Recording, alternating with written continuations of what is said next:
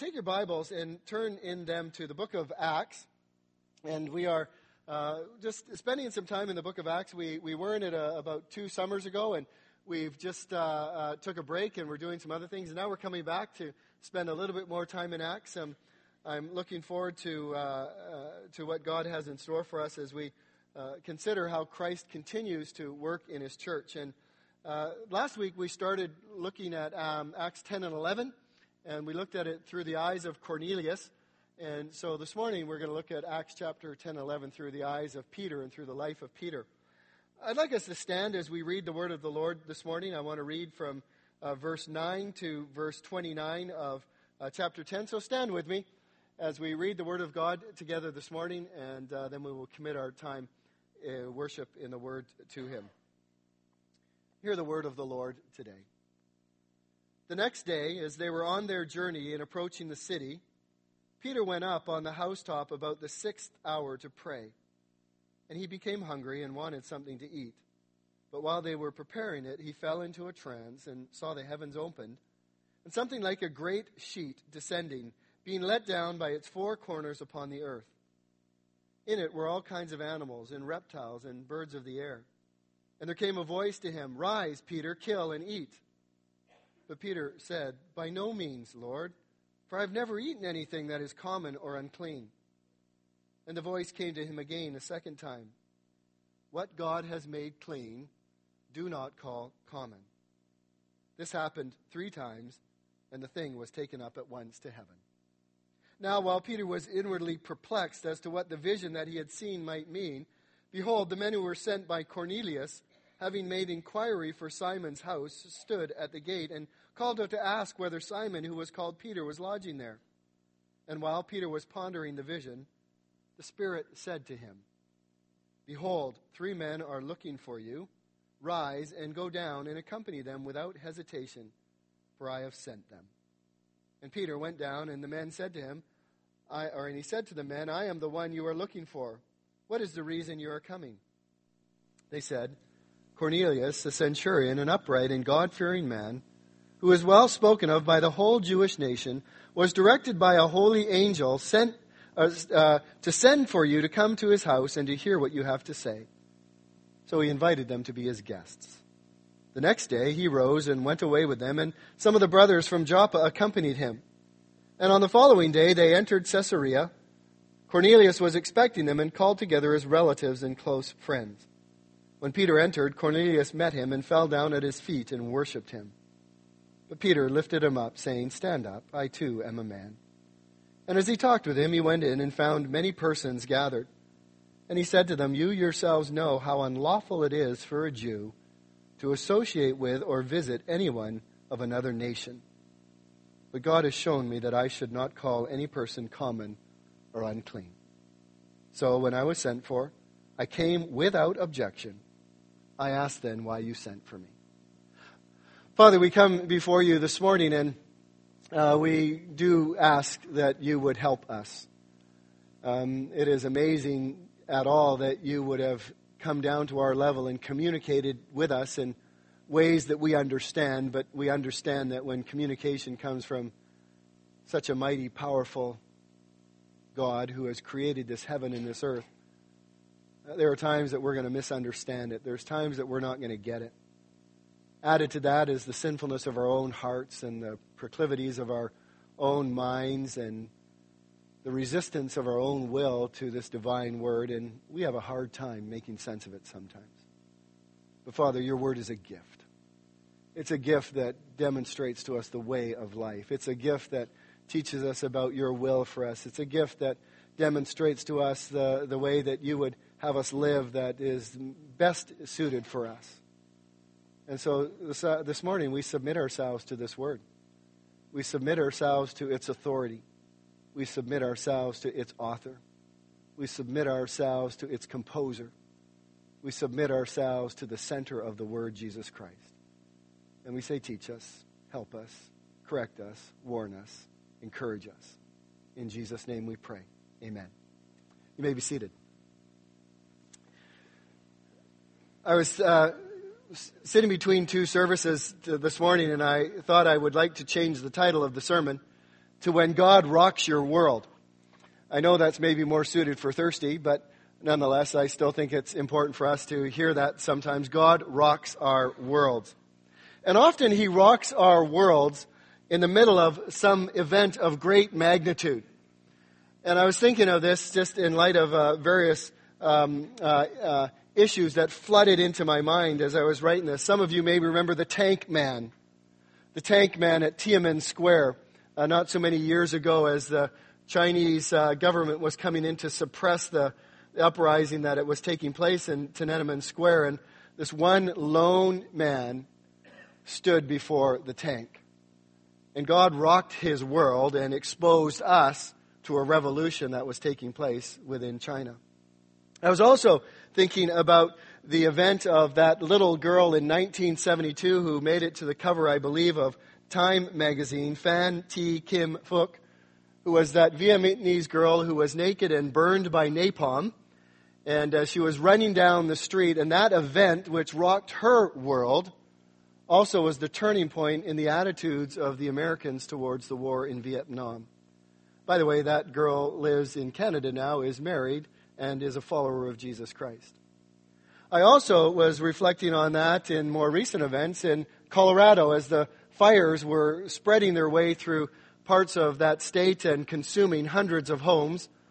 And in the midst of that, you saw these human response stories of the media who would go and speak to individuals who, in the midst of this massive catastrophe, gave a human side to what their loss was, as they spoke of animals or possessions or homes that were nothing but ashes behind them. When God rocks your world. I was thinking of this in light of this particular story, that God is doing this massive kingdom, seismic shift amongst Jews and Gentiles, and in the midst of that shift, which could be very heady if we didn't have the human side of it, He exposes us to two men whose worlds He is rocking. One of them we looked at last week, who was Cornelius, a man who was searching after God but had not yet found Him. And God opened the door of his heart to see the light of the glory of Christ. And his world was rocked by Christ. And he found forgiveness of sins and entrance into the kingdom of God. This morning we look at the man Peter, whose world was also rocked by God, but in a way that transformed his heart from racial prejudice and tension towards one of growing acceptance for people to this point he had hated.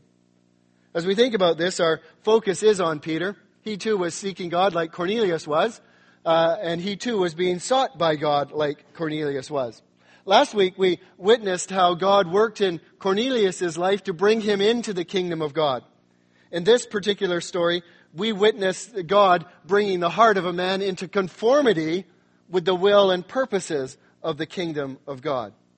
Last week we saw the saving work of God taking hold of the man Cornelius as he moved him from darkness to light, as he moved him from being lost to being found, as he moved him from not experiencing the love of God to being able to sing, as we sung this morning, how marvelous, how wonderful is my Savior's love for me.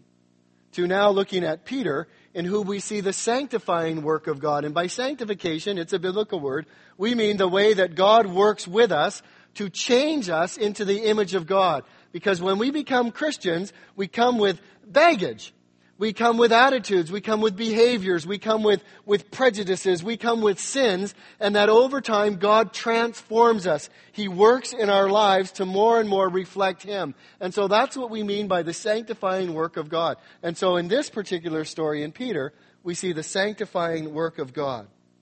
Last week, our challenge was for those of you who have not found Christ as your Savior to consider Him as your Lord and Savior. This week, we are asking those of you who know Christ but are not yet wanting to submit to Him in every way to reevaluate that and say, I will submit to Christ. At the heart of this issue that we see taking place here is this desire that God work in a way such that there be one big human family. And it had always been God's intention for there to be one people of every nation, tribe, and tongue that would come together into one family and get along together and come under one Father, God our Father. But along the way, that promise was thwarted or attempted to be thwarted. And there was all kinds of barriers that were set up so that hopefully, by the evil one and by our own sinfulness, that hopefully that promise of God would come to naught and that God would be proved to be a liar. That one promise of God to have a single people under one Father was under constant attack. And barriers and fences and walls have been erected where there should have been well-worn paths to relationships with people of all colors and of all languages and of all nations. And I think even beginning with the Tower of Babel, we begin to see racial tensions explode on the face of this earth. I was thinking this past week, and this is only my musings, and they're not the musings of an expert by any means on racial tension. They're more, and I say this so carefully, a reflection of my own heart. But I was reflecting on, where does pride and prejudice and racial tension come from? Well, I think it comes in the first place, at least as I consider it, from pride. Look at me. Look at what I've accomplished. Look at what I own. Look at what I wear. Look at where I live. I'm so much better than you. And so pride creates prejudice and racial tension. What about ignorance? We don't know anything about other peoples from other cultures. We look at the food they eat. We look at the traditions they hold. We look at the clothes that they wear. We look at the family practices that they embrace, and we say to ourselves, my, those are primitive. Or my, those are heathen. Or my, those are so much unlike mine. And so out of ignorance rises prejudice and racial tension. What about insecurity? We look at people around us and we're threatened by them. We're threatened by their success. We're threatened by their knowledge. We're threatened by their understanding.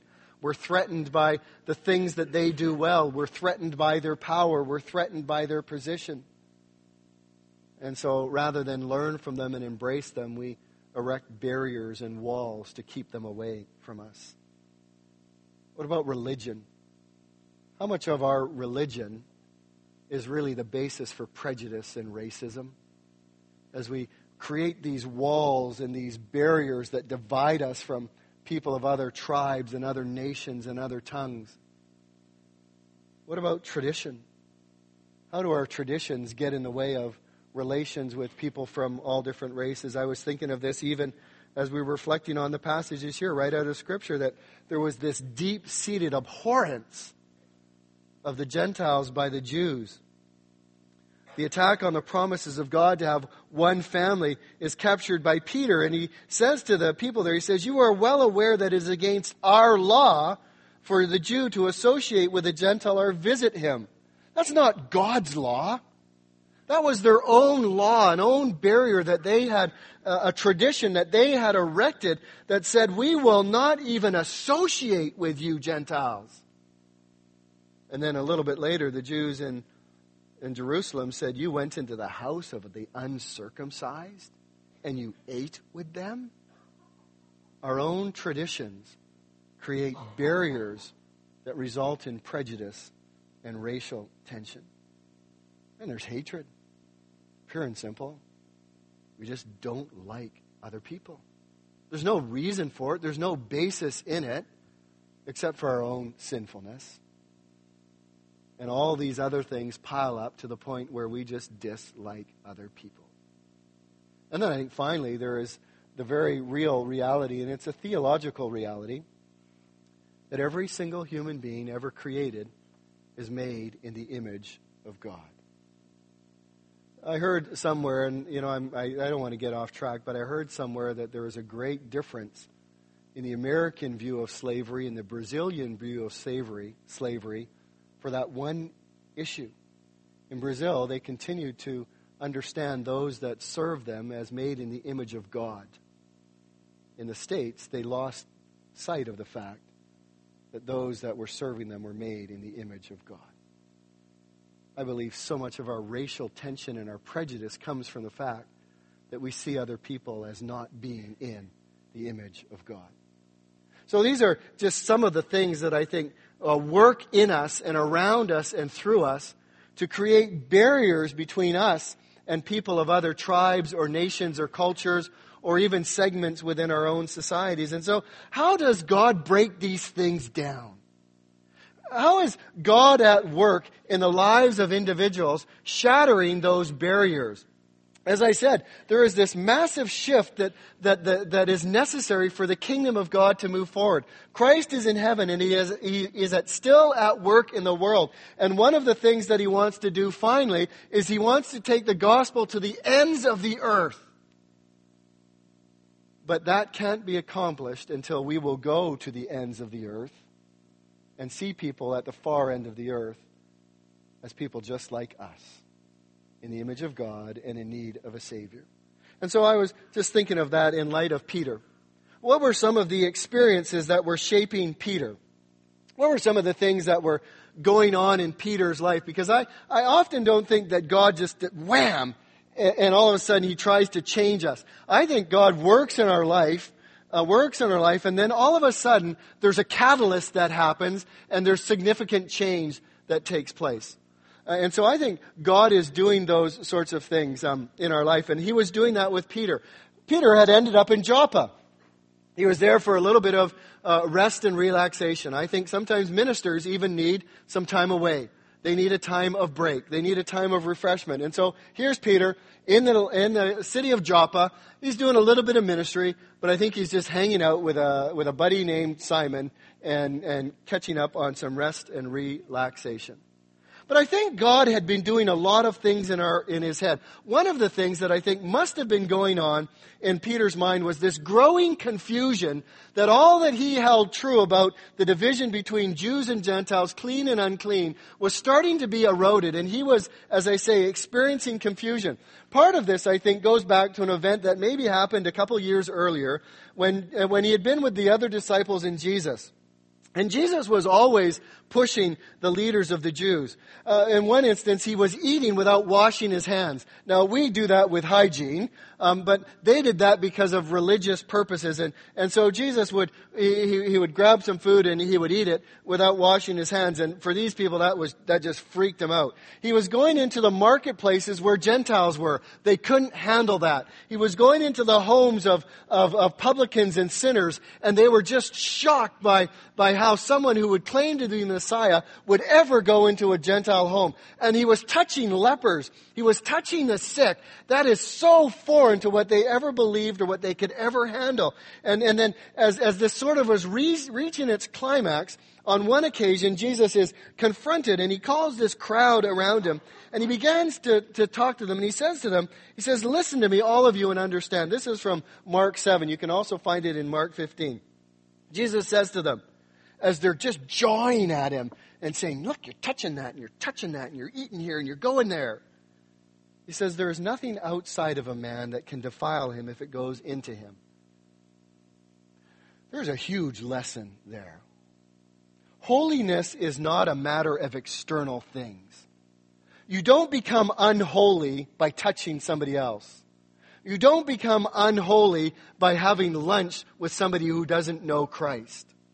Holiness is not external. Holiness is a matter of the heart, and it's internal. There is nothing outside the man that can defile him if it goes into him. But the things which proceed out of the man are what defile him. When the crowd had left, He entered the house, and His disciples questioned Him about that parable. He said to them, I love this. Are you so lacking understanding also? Do you not understand that whatever goes into a man from the outside cannot defile him? Because it does not go into his heart, but into his stomach, and it's eliminated. And then this amazing parenthetical phrase, which Mark includes, thus He declared all foods clean. And He was saying then, that which proceeds out of a man, that is what defiles him. It's not what you eat, it's not what you touch, but it's what's inside of you that defiles you. He says, "For out of the heart of men proceed evil thoughts, fornications, thefts, murders, adulteries, deeds of coveting and wickedness, as well as deceit, sensuality, envy, slander, pride, foolishness. All these evil things proceed from within and defile the man." Beloved, holiness is a matter of the heart. It's not a matter of what you eat, what you drink, who you talk to, and where you go. And so Peter is wrestling with this. I'm sure this was just confusing him, because all his life he had been raised with, don't touch this, don't eat that, don't go there. And now Jesus is just doing the exact opposite, and he's also saying it doesn't matter what you eat. God is working in Peter's heart. The second thing I think that's going on in Peter's heart, and there could be way more, is you might have caught this. Who's he staying with in Joppa? Simon the tanner. See a problem with that? Unclean. Simon the tanner worked with dead things. And as soon as you touch something dead, you are unclean for the rest of the day. Everything you touch becomes unclean. Everywhere you sit becomes unclean. Every object that you come in contact with becomes unclean. So what in the world is happening with Peter? You know, the guy's probably just got that. I see something. Well, I know some people who walk around with that antiseptic stuff all the time. And like every 5 minutes, squirt, squirt, squirt. And they're just like having a bath in this stuff. I think if they had that back in those days, Peter would have just been awash in antiseptic wash. But here he is, staying in the house of Simon the tanner. What is going on? Is Peter wrestling with that?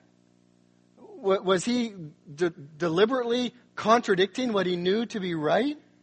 Or was he just caught up in this state of confusion? So here are two things, and I'm sure there were more, that are taking place in Peter's life. And he had witnessed so many people come to faith in Acts. And so there was this contact now happening with Gentiles. And then the catalyst. This is when God does a work in his life. And it's the vision that we read from Acts chapter 10. It's now God bringing all of these things to bear in a moment in time. And it was about noon, 21 hours after God had visited Cornelius with a vision. Peter was up on the rooftop. He was praying. And he saw this vision. And in this vision, God unmistakably spoke to him as this sheet was lowered. And if you were to go and read Leviticus chapter 11, you would see all the things that Peter describes being described in Leviticus chapter 11 as those things that were unclean, those things that you ought not touch, those things that you ought not eat. But not for the reasons that the Jewish people were not eating them and touching them. And so this sheet is lowered down from heaven. 3 times the sheet is lowered down from heaven. All these unclean things. And God says to him, I'm sure 3 times, Peter, get up, kill, and eat. Peter, get up, kill, and eat. Peter, get up, kill, and eat. It's God's way of reminding him what Jesus had said, I have declared all foods unclean. And it's also, by extension, God's way of saying, not only is there no unclean food, but there are no unclean people. Peter makes that connection, that there are no unclean people. And so God is bringing all of this to bear now on his man Peter in the midst of this seismic shift that is taking place to change his attitude towards the Jewish people. This vision must have been so confusing for him, and in fact the scripture tells us that in verse 17. Peter was confused. He was greatly perplexed in mind. He was baffled by this vision. It seemed to cast aside every tradition that he had held true. It seemed to cast aside everything his parents had taught him. It seemed to cast aside everything that he had taught other people about the Gentiles. I'm sure he must have thought, surely God doesn't want me to eat this stuff. Surely God doesn't want me to talk to these people. But at the very moment that he was thinking about this and he was confused about this, and beloved, this is the beauty of God, there's a knock on his door. And it's these 3 Gentiles. being sent by God through Cornelius to find Peter. And as the door is knocked on, the Holy Spirit says to Peter, these 3 men are coming, go with them. I can't imagine what was going on in Peter's heart at that particular point. But what I appreciate is his immediate obedience to what God was saying to him. He immediately went with them, the scripture says. He immediately said, yes, I will go with you. But before they leave, and it must be at night, Peter does something also that was strange. He invites these 3 Gentiles to stay in the same home as him. That also is one of the taboos, that they were not even to share the same house. And so God is breaking down these barriers of prejudice and racism towards the Gentile people. So God is working in Peter's life. But I might ask Peter, and I might say to this, Peter, because I wrestle with obedience sometimes. I wrestle with immediate obedience. I wrestle with submission to God. And so here we have Peter, and I'd like to say with Peter, how did you obey such a radical word? How did you just say, okay, God, I'll go with them? That must have been significant. I think there's a number of things maybe that were going on. One is God was speaking to him, and he knew it. He was in a time of prayer. He had learned to discern the voice of the Holy Spirit. It wasn't like his hunger pains rumbling in his stomach. It wasn't like he was distracted. He was in prayer, and he heard the voice of the Spirit of God say, Peter, go with them. How important it is that we be in tune with the Spirit of God. I think a second thing maybe that was going on, and as Peter was working towards these people, is he now had a day and a half to walk with these 3 Gentiles. I don't think he had ever done that in his life. And here he was now walking from Joppa to Caesarea with 3 men who up until that day he wouldn't have even ate with, let alone have a conversation with. And so this step of obedience, as he obeyed God, God was starting to shift his heart and to change his viewpoint of these people. He got there, and there was this great gathering of family and friends, and what a joy it must have been. I wonder if Peter was expecting hostility. I wonder if maybe he thought he'd come into the room and they would say, you Jews, you've always kept us at arm's length. You'd never talk to us, you'd never eat with us, and now you're here? He didn't get that. He got warmth. He got acceptance. He received embrace by these people. He entered their home, which was also against tradition and custom. And then he shares the gospel with them. We went over that last week. It's just important for us to be reminded of it. It's a beautiful summary of the gospel of Jesus Christ, how the gospel is how do I put it?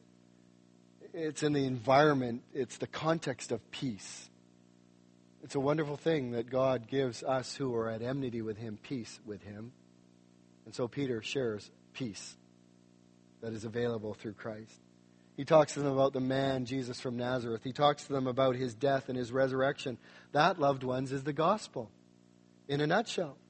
That Jesus Christ is the judge of the living and the dead. How do we avoid that judgment? We avoid that judgment when he says, everyone who believes in him receives forgiveness of sins through his name. Even there is a mark of obedience, because now Peter is saying everyone. Not just Jews, not just those who conform to the Jewish way of thinking, but everyone who believes in him receives the forgiveness of sins through his name. As Peter is making these steps of obedience, it's one step at a time. It's one step at a time. When all this has taken place, and there's this huge response to the gospel, and these Gentiles become followers of Christ, I think Peter knew what was coming. He had to give an account of himself. Because here is a man now who was going contrary to what his whole nation believed. We read that in Acts chapter 11, verses 1 to 18, and we won't read it all, but certainly in the verse 1. Now the apostles and the brothers who were throughout Judea. You see how word spreads? Did you hear what Peter did? Did you hear where Peter went? Did you hear who Peter ate with? Did you see who Peter was walking with from Joppa to Caesarea? It's like the word just went boom. And I like to think that if they had a Jerusalem Times in those days, the headline in the Times would have read, front page, Peter, the apostle, embraces Gentile dogs. And you say, well, how do you get that harshness? Well, look at the very next verse in verse 3. The party criticized him, saying, you went to uncircumcised men and you ate with them. Can you hear the prejudice in there? Can you hear the racial tension in there?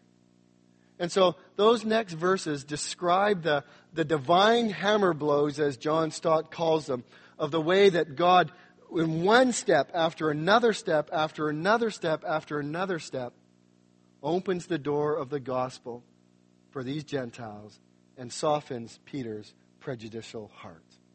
And the end of it is in verse 15, where Peter recalls finally, he says, as he began to speak to them, the Holy Spirit fell on them just as he did us. I like that. No distinction, no partiality, no difference. Just as the Holy Spirit fell on us, he fell on them. And I remembered the word of the Lord, how he said, John baptized with water, but you will be baptized with the Holy Spirit. If then God gave the same gift to them as he gave to us when we believed in the Lord Jesus Christ, who was I that I could stand in God's way?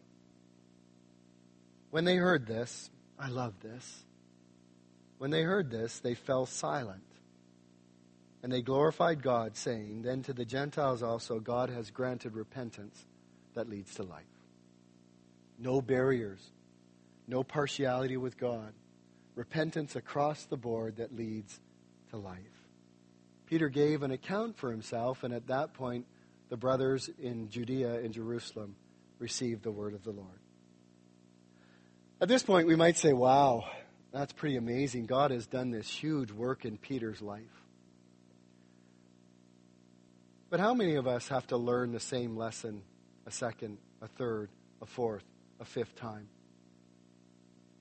And there's a real sad story in the book of Galatians which reminds us how deep-rooted this racial tension and prejudice was, and how deep-rooted it was even in Peter's life. In Galatians, if you want to turn there, I'll read it. Galatians chapter 2, verses 11 to 14. This is only a few months after this time in Antioch, which we're going to get at in a few weeks. Listen to this account. I like it, but I don't like it. I like it because it reminds me of what I'm like.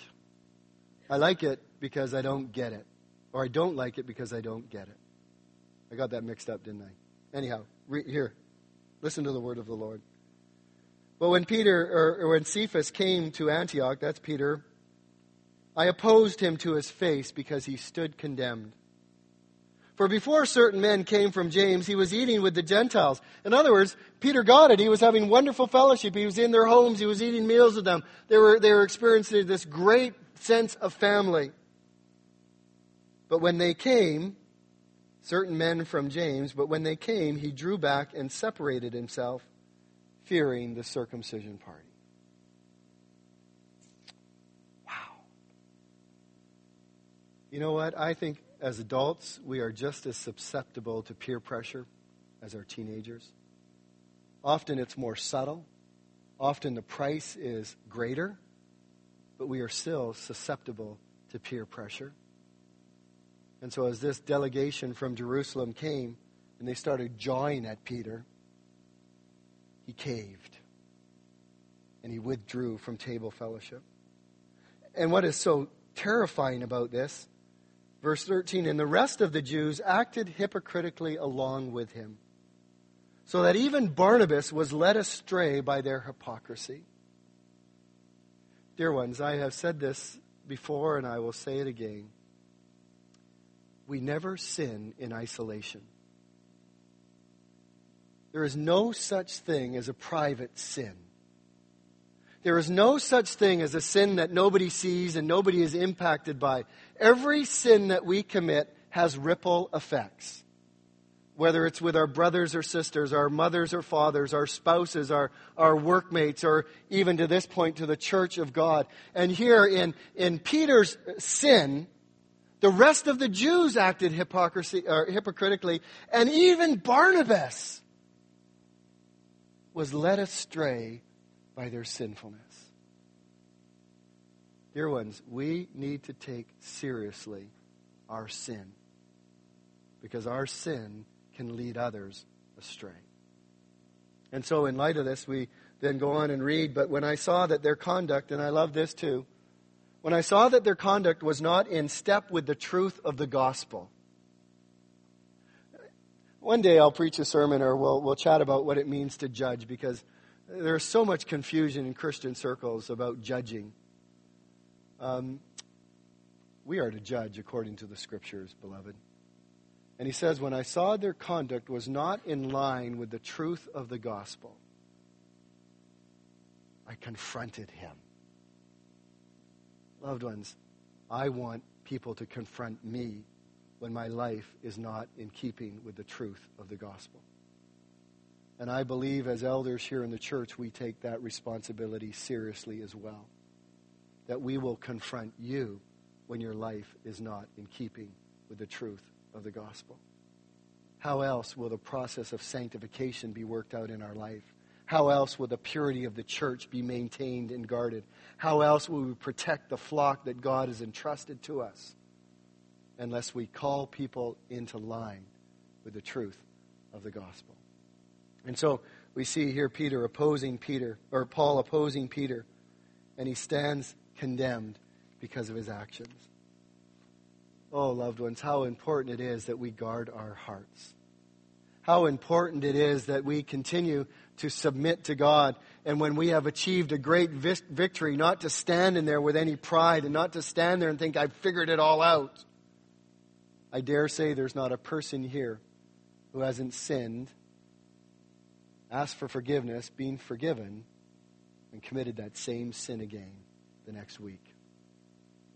We need to always be vigilant. We need to always be submissive. We need to be walking in step with the Spirit of God so that we make progress in sanctification. This is Peter's journey. It's a human story of what it looks like to be caught up in this massive shift of the gospel being taken to the ends of the earth. What is God up to in your life? What is God needing to change in you? What is God needing to tweak in your heart, maybe towards your neighbor, or towards a family member, or towards a person who runs the corner store, or towards a people from another tribe or another nation, or from people who have tattoos all over their body, or people who have piercings all over their body, and we have disdain or dislike towards them because of how they look, or what the color of their skin is, or how they talk. Loved ones, if the kingdom of God is ever going to go to the ends of the earth, we need to have our prejudices and our racist thoughts destroyed by God. I think in part it takes place to a couple of ways. When God rocks your world, He often does it, and I love this, as we are in prayer. I think we forget how important prayer is in our daily lives.